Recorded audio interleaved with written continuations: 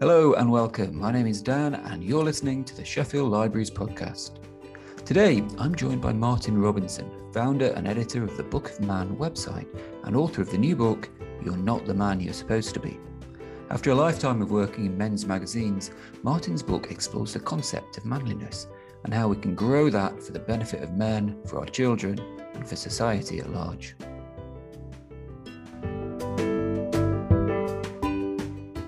Okay, so Martin, welcome to the podcast. Thanks very much. Thanks for having me. So your book, You're Not the Man You're Supposed to Be, it's detailing your quest to explore masculinity at sort of this moment in time. It's powerful stuff. It's thought-provoking, but yeah, it had me sitting on the sofa reading it, and I was laughing and chuckling along. It's a real pleasure as well. Can you tell us a bit more about the book and sort of how and why you embarked on this journey, and maybe some of the adventures you had along the way? Yeah, sure, of course. So I run a website called The Book of Man, which is my day-to-day sort of job, which I started a couple of years ago. At a point in I've worked in men's magazines sort of my whole life, and I was at a point where I was kind of out of work and considering what I was going to do next and looking whether to go back into media or not, and also struggling with a few things. I was kind of sort of at home looking after my kids and a bit down, and it just suddenly occurred to me that men's magazines didn't really ever deal with troubles. It was kind of like all the James Bondish fun cars and suits and looking cool and keeping up the image, but nothing about what's really going on in our heads. And particularly when we're in difficulties, you're kind of like a bit left really as a man. It's not really something you deal with your friends. It's not really something dealt with in most media. It's not something you talk about with your dad or something like that. So just thought it was just a really weird thing that you didn't really investigate that area. And it's certainly in culture, in sort of magazine media culture. So I decided to just set it up, and then having worked on that for a couple of years, I suddenly found myself where I knew loads of people who were doing stuff in this area, sort of few pop stars. Like we had Professor Green is one of our columnists, but also academics and few experts who work in men's charities or addiction centres, things like this, who are dealing with mental health and masculinity and all these kind of issues. And I just suddenly thought I was kind of in a nice position to kind of look at an overview of what's happening with men, because certainly there's been more scrutiny on male behaviour than there has been, for a long time, I feel, partly because of the Me Too movement, which really it brought up the idea of toxic masculinity, which is a massive talking point, and suddenly there was extra scrutiny on what men were doing, and some of the obviously dreadful things that were happening out there, but also looking at male behaviour in general as in some way destructive or threatening to women, which of course is massively in the news at the moment. But also the mental health sort of crisis as well. The male suicide rate had become a big talking point. 75% of suicides are male, and looking at the reasons why that might be. And a lot of the male suicide sort of charities and people in that area do put it down to men's reluctance to reach out until it's really a crisis point. And so from that basis, there's a real drive to try to tackle what might be holding us back then. If it's just an image that we're worried about, then can't we somehow change that and get talking about it and remove some of that stigma? So there's all these things going on. So I just felt like it was a good time to kind of like look at everything together, with no great solutions. I'm not sort of, some holy knight with all the answers by any stretch of the imagination. And indeed, I realized as I started writing the book and started interviewing people that I'd never really dealt with my own issues. I was sort of dealing with telling other people how to kind of like, tackle their depression, look at different areas of their life, scrutinize themselves in a real way. But I'd never particularly done that myself. So I ended up doing that as well, much against my better instincts. So the book essentially is me sort of meeting lots of people around the UK, having a few little adventures, going to things like cage fighting, also visiting an addiction centre in Newcastle, and having a drag makeover, getting dragged up. And so lots of these little things, just trying to kind of get under the surface a little bit of some of the changes that are happening, and also just challenging myself against some areas that as a man I would feel abhorrent. So like getting made up and have a dress put on me, things like that. Got me out of my comfort zone. So yeah, I mean, it's subtitled Into the Chaos of Modern Masculinity, and it is kind of chaotic because you have sociologists who will tell you that male identity is a performance. It's something that we perform to other people all the time without realizing it. And so on that basis, you could look at different countries or different regions and see that there's a different kind of performance going on. And it's just simply it's not to say that all men are fake and what we're doing is fake. It's just, well, tweaks could possibly be made. So they'll say one thing, but then an evolutionary psychologist will say, no chance. Men are like this and have been for millennia or however long. And there's very little you can do to change. Yeah. So dealing with all these different issues and trying to take a path through it is kind of the journey of the book, really. I suppose to some extent, it doesn't really matter if it's programmed in genetically or if it's constructed by the society around us. It's the reality right now, isn't it? And I guess that's what you're addressing and dealing with. Yeah, I mean, but this is it. It's trying to bring it back to a real world sort of situation, really, because there are a lot of theories and there's a lot of ideologies out there once you start looking. And yeah, just on the evolutionary psychology thing, I mean, I sort of make the point in the book. I spoke to Robin Dunbar, who's one of the leading evolutionary psychologists sort of in the world.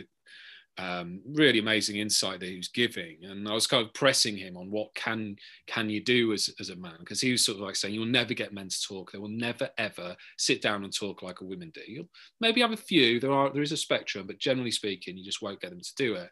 True. I was pressing him. He's like saying there's a little bit of wriggle room where you can change male behavior, but in the grand scheme of things, that little bit of wriggle room is massive.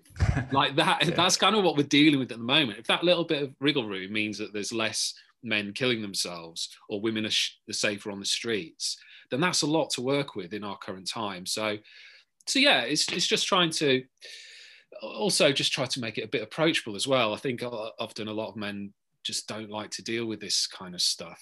Yeah, there's a raw honesty to the book, and I think that's that makes it really powerful. And the fact that it's been written by a man who is exploring this, because let's face it, some of these things aren't that easy to hear sometimes, and we definitely see men struggling, possibly feeling a little bit attacked sometimes, and to have that conversation driven. Maybe the conversation needs to come from men for it not to feel that way. Who knows? I think so. I think that's one of the important things. And, I consciously try to have some amusing stuff in the book and try to make it a bit friendly and a bit of a laugh, and very much include myself in as a kind of highly dysfunctional male, worried about his own behavior and how it can improve. Because yes, there is a real response out there, which is kind of a nervous one, like a really vicious response that denies there's any problem, kind of with men. And you see it at the moment, with the issue of sexual harassment. I found myself getting very down about it earlier in the week because, or end of last week, because there was just so much a response from men just going, there's no issue here. Not all men. It's the statistics are wrong. Just over and over, just endless sort of social media comments that were just in complete denial. I found myself like replying to loads and getting involved in arguments. And I just thought, what's the problem here? Why can't we just listen to this stuff? There's a real, I don't know, there's a real sort of sense of sort of men clinging really tightly onto like an image and their own identity that I feel is about sort of safety, and sort of sticking with the herd, basically. And I think that it's really important that you know, just kind of pay attention to what's going on, what people are saying, and ask honestly about how things can improve. Because for me, such matters to this are about fairness and they're about safety. And you know, and what's wrong with that? Yeah. You know, I just find it very tricky. So, but I mean, my approach, yeah, in terms of the book, knowing full well that you're always going to get a lot of people who don't kind of, and a lot of men who don't want to hear it, is just to try to make it a very sort of reasoned argument, trying to make it a bit friendly, try to show that we're all in it together, and that this, at the end of the day, this is about improving ourselves. Yeah. You know, I think that point comes through really strongly. You know, that it's vital that actually we engage with this conversation as much for our own good as that for everyone else's, you know, for society at large. Yeah, and it's because it's linked to masculinity and male behavior and what we think that should be, and that feeds into everything. So the same thing that is perhaps meaning that girls are getting harassed in the street is also the same thing that is preventing men from getting mental health help, you know, because it's about an image of being a man. It's about certain things that we feel like we should do, which may or may not have some kind of primitive, you know, genetic basis in some way. But I kind of am a big believer in agency and having choice, especially as an adult man, where you can sort of see the effects that you're having on the world and applying your kind of intellect and values to what's going on. And I think that seeing through perhaps the automatic or unthinking sort of behavior that we have in fulfilling this idea of being a man can be really, really destructive, both for other people and for ourselves. So in other words, just tackling this stuff, examining what we're doing, yeah, it's beneficial for everyone, and it'll just improve our lives as much as it will everyone else. So what's wrong with that? I mean, the scale of the mental health crisis is terrifying. I mean, is this crisis of identity and, you know, the associated mental health problems and like, is it has it grown out of modern society? Is it a modern thing, or has it always been there?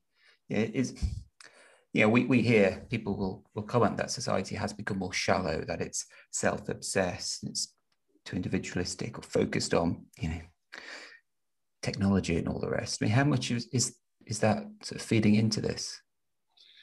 Well, it's interesting, isn't it? It's one of the big questions. I mean, there's certainly the idea of you know, mental health issues is not new. You know, that's been going on for, you know, that's humanity. You know, that it really is. And if you look at you know, there's lots of cultural precedents for this, you know, and Hamlet being the kind of obvious one, but it's a common, you know, you look at a lot of literature and you delve into the past, you're seeing that even though it's not sort of, you know, perhaps diagnosed as such, dealing with difficulties and depression and destitution and you know, highs and lows has always sort of been there. And you know, and you've also had generations who've had to deal with wars, you know, and coming out of wars and having to deal with PTSD, and you know, there's been, you know, historically, yes, there's been a lot of mental health issues. I mean, I kind of feel like we're at a point now where we just perhaps have the room to talk about it more than we did, and also I feel like there are a number of unique circumstances which are dealing with, which are bringing it to a head at the moment. So the first one is the social media age, of course, which has not been around that long actually, really. But I mean, life is now unthinkable without it. And the truth is that we don't know what effect it's really having on us. We're all kind of like guinea pigs being experimented on. It's a bit weird. There are undoubtedly some positive benefits coming from it. Most obviously, the fact that you can see other communities and other people talking about mental health, for instance, and find connections there and find some kind of solace there. But there are obviously scientists are very worried about the amount of time we're spending on these things, the amount of worry that can come onto your shoulders just from following the news cycle that might really have nothing to do with you and might not even be in your country or anything, but you are still the anxiety you're picking up on. And so it's a bit up for grabs is that area. And the other thing I'd say is that we've been dealing with a real economic crisis since 2008 and the big crash. And that's these kind of things you can't underestimate. They've had a massive, massive effect on the amount of money in society, the poverty that's going on. And that filters through and the lack of hope, so issues like people not being able to buy a house, is huge. And if you look at the statistics in suicide across most areas, they've been, after a long decline since the 80s, they started rising again, 2008 and beyond. Lack of hope and opportunity is like a huge thing. So I feel like all those things come to a head. But I mean, I suppose the biggest difference is that it's kind of out there and people are really engaging with it at all levels. I mean, that is huge. That never happened before. So the book is split into chapters, and you look at things like tribalism and power, and physicality and fatherhood, and I think it's quite hopeful actually for some of the reasons you've just said. Kind of look at some of the pressures, but also there are practical things we can do and positive steps being taken by people, and there are leaders emerging, that sort of thing. I wonder if we might talk about some of those a bit more. The fitness chapter was interesting, and the idea of finding purpose. Yeah. I think the area of fitness is one of the main areas that feels like there's real progression being made in terms of men exploring different aspects of themselves and dealing with mental health and issues about being a man, which sounds strange because usually you'd think of fitness as being about getting massive guns and strutting along the street like a cage fighter. And there is a bit of that, obviously. But I think that from the people that I've spoken to and from what I've seen, I think it's a bigger thing. And I think it's linked almost to the decline in pub culture as well. Well, I mean, obviously, COVID has massively... Well, that's put a decline in gym and pub culture, is that. But there's been a real shift, I think, from pub culture into gyms and exercise. And not just that, but also adventuring, extreme forms of exercise like Tough Mudder races, wild swimming, cycling clubs. It's been massive. There's been a huge boom in it. And I think, well, first of all, obviously, physically, that's great, that people are exercising rather than smoking 40 B&H a day. And a kind of, but it's also that men are really kind of bonding in these places as well. I know that there's running and sort of some solitary activities going on, but I think there's also a huge sort of social side. And it's quite interesting that mental health has become a real part of sort of gym culture and an exercise world, and that you can, you could sneak it in there if you like. And it's easier to sneak it in, isn't it? I definitely find that if I go for a run with my mates, that's when we have the best conversations. Yeah. I mean, again, the evolutionary psychologist was like, men like to do stuff together. They don't like to talk together. But of course, you can talk while you do stuff. You can be gaming together and talk side by side, which is one of the big areas. The side by side chat seems to be more comfortable for men. And I just think fair enough. If men do have to climb K2 in order to talk about the fact that they've just split with a girlfriend, fine, just work within those parameters, do stuff together. That's all cool. So I do think there's a lot of, we do need role models in these areas as well. And it's interesting, the role of sport people within this. They are kind of, you would argue are the big icons, that a lot of people look to, top sports people.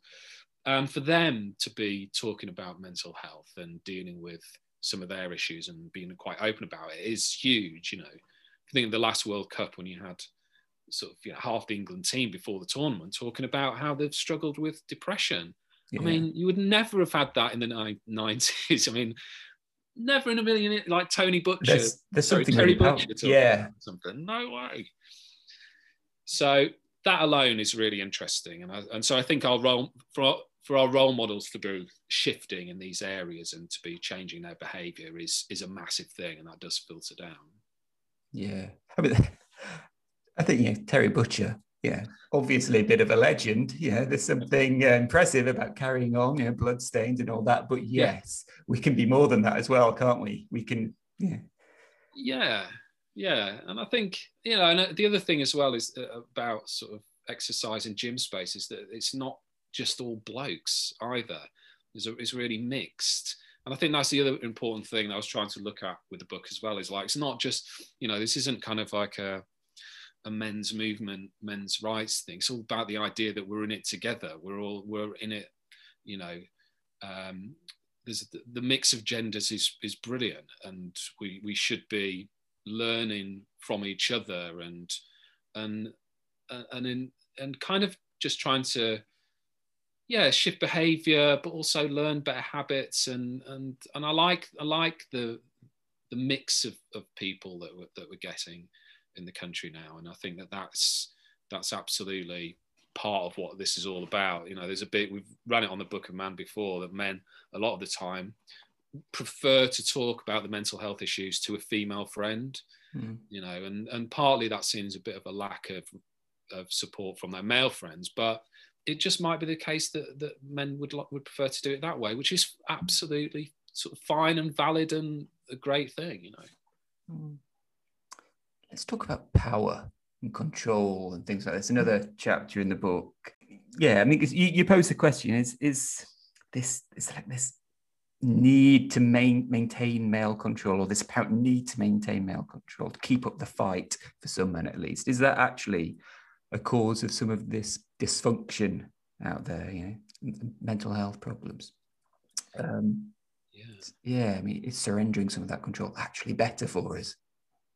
Yeah, absolutely. Yeah. And I think that's a real key part of male identity, is that aspect of power and gunning for power and being in control of things, from the stereotypes of being sort of a breadwinner, or the alpha male, which is, I don't know, those kind of ideas I still see sort of everywhere in workplaces. Seems to me there's a certain male ideal of which is a very alpha ideal that you get in a lot of different industries. I mean, I'm in men's magazines, and which some of them were quite nice, lovely, kind of like liberal things, but you still had to deal with putting on a strut and acting a certain way, otherwise you'd get torn to shreds. It was you had to be like a bit of an impenetrable kind of beast to really impress people, and impress the other men, the senior men. Sure.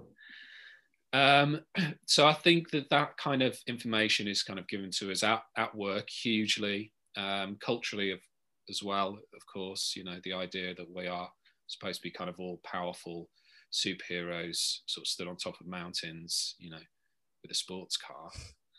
And I sort of feel like, that's a huge part of where we kind of go wrong, because the idea of giving up that control, surrendering some control, just feels like that is not manly. That's not being a man. That's not what it should be. Giving other people space and, not needing to have the answers. every second feels unmanly, Mm. which is kind of absurd, because what it does is it means that when things do go out of your control, as they will, because this is life and you don't have all the answers, very rarely, I mean, maybe never, no. But when things go wrong, then suddenly it's seen as a real lack of, a real weakness, a real that you've lost your identity, if you've lost control. It's that tied up in who you are. So, and that I just feel like leads to a lot of lashing out and a lot of dysfunction and a lot of self-medication. That idea that, so for me personally, when I lost my job, my big nice magazine job, I was like humiliated. I was like, I just felt so ashamed of it, because I thought I was in control and I had a bit of power, and when that was gone, it was like I wasn't anything. And that's that's just not healthy. That's just not healthy, and that's not an acceptable way to view life, and to hold yourself up to those ideas is kind of like mad. But so many of us kind of do it. But it's something that you have to, it's almost something you have to go through some rough experiences with in order to have an appreciation of that. And I think that is a process of maturity as well. As much as it looks like the all-powerful alpha is the ultimate man, it's like they're not. They're clinging very, very tightly onto an image, and actually giving yourself permission to be vulnerable, to ask for help. Well, there's another thing I have a lot of fun with there as well, asking for help at work. I mean, Sounds a bit brave. I know. Can you imagine doing that? Just to be sat there and just go, sorry, I've no idea what I'm doing. Can anyone help me? Just be like, what? This guy's having a breakdown. Fired. It's kind of like that, which is just crazy. It's just crazy. So I think that, you have to move through that. You've got to move through that at a certain stage. Let's talk fatherhood. Yeah. Because you're a dad, I'm a dad, and your chapter in fatherhood, which I found really interesting. You really stress that masculinity can and should somehow be expanded. You point out that women's empowerment has really been about creating space for women to kind of be more. And that's really what we need to do as well as men. Can you talk a bit more about that, maybe?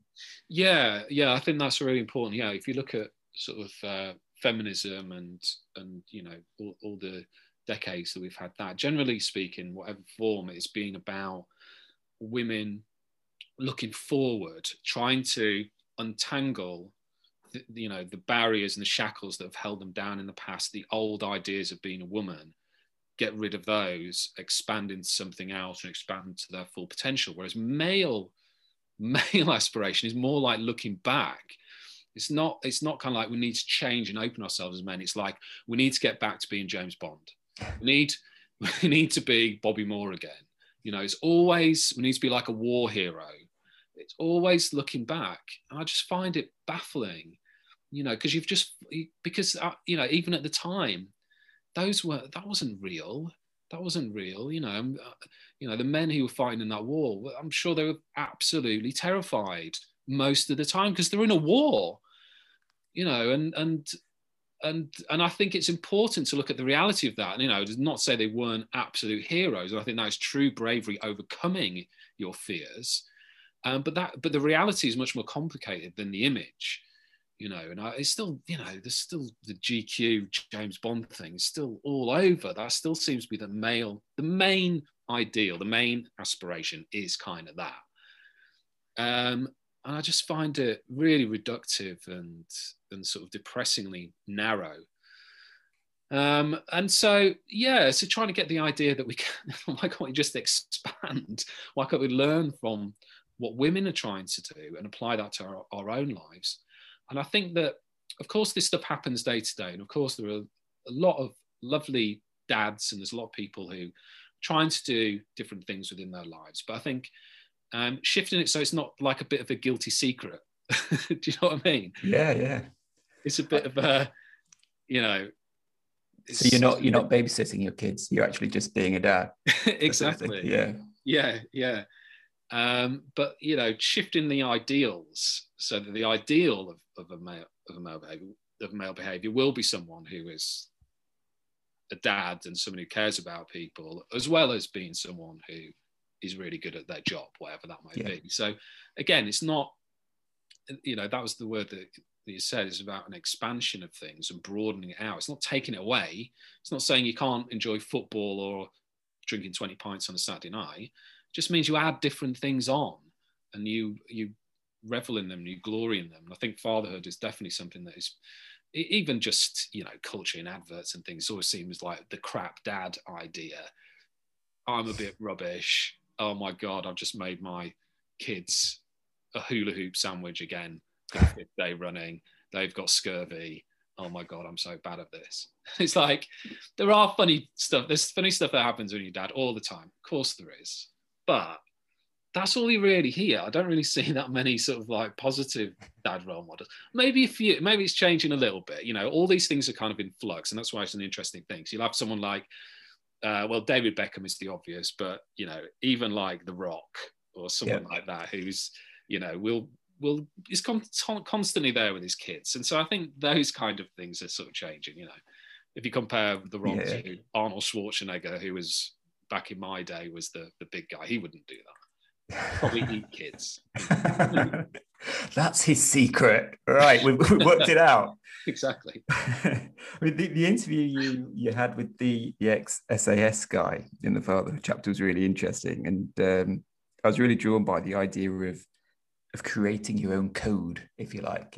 This code for being a man, which was all about taking, or it seemed, as I read it, it seemed to be about taking those best bits of traditional manliness, which of course are not exclusively male attributes, but things like courage and strength, mental and physical, and a willingness to step up and all that stuff. But there was a lot more to it, wasn't there? Being a good dad by doing this, that, and the other. I found that quite powerful. Yeah, for sure. I think that Kevin, who interviewed ex-SAS guy, very uncompromising person to say the least. I work with him as well, so I know him very well. But his approach was a pretty inspiring one, I think, because although it has like a ridiculous sort of like in the way that he delivers it in his very military sort of terms, but actually there was a lot to it. So it's the idea that you are holding people accountable for their actions. You're almost having a forum that he would have sort of like every Sunday for people to talk about the issues they've had that week. So it's the very, very sort of like military approach, I would say to it. But it did mean that there was lots of emotional room there. And actually the way that he sees it is that you should get involved properly. So you need to instruct your son, for instance, that he needs to properly respect women and not just do what his mates do, and hammering that in, which is kind of like, that to me at the moment feels like that's what needs to happen. There's a sense of leaving boys, I think, to their own devices. I really think that's quite a strong sort of cultural, social parenting kind of thing. The idea that boys, they're all right, they'll get on with it. They're just a bit of rough and tumble. They're sort of fine. And I think because there's perhaps a bit more of a male sort of, instinct that's seen in boys to just not want to deal with it either, means that you're kind of in a conspiracy of silence, kind of go, okay, well, it's just carrying on as well. But I like the approach of getting stuck in there and going, if you don't tell young lads, then they might not ever hear that, and all might just have to pick it up from their mates. You don't want to leave it up to just purely that idea. So the idea of that Kev had of sort of like tackling and getting involved, this is what you must do, this is the kind of behavior I expect for you, don't bully anyone, that is wrong. That is a morally wrong thing to do, and this is what's going to happen. I kind of like that, and I like the fact that it brought a lot of issues to the surface. and even just the idea that, because the idea that as well within this is that as a dad, you won't show too much of what goes on behind the scenes. So the image of being a dad, there's a tendency, and I do it all the time, is that you keep the front up, even for your kids.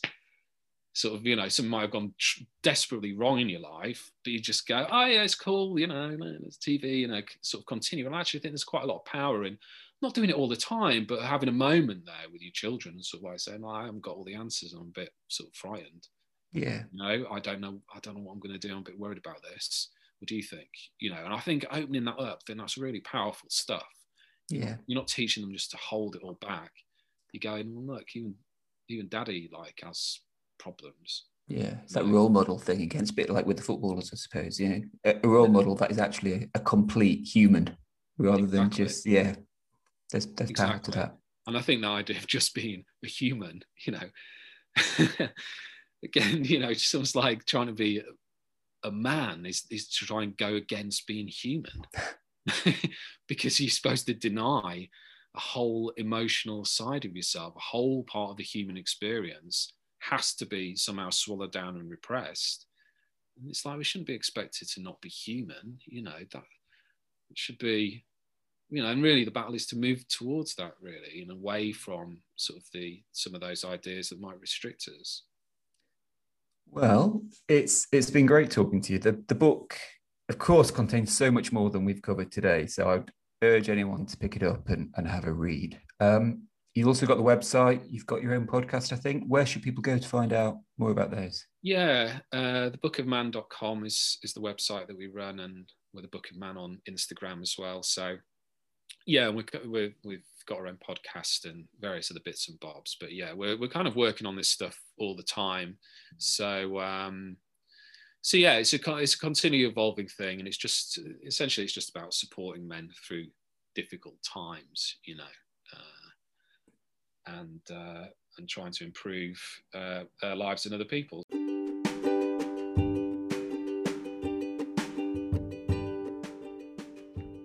Well, thanks for listening. My guest today was Martin Robinson, author of You're Not the Man You're Supposed to Be.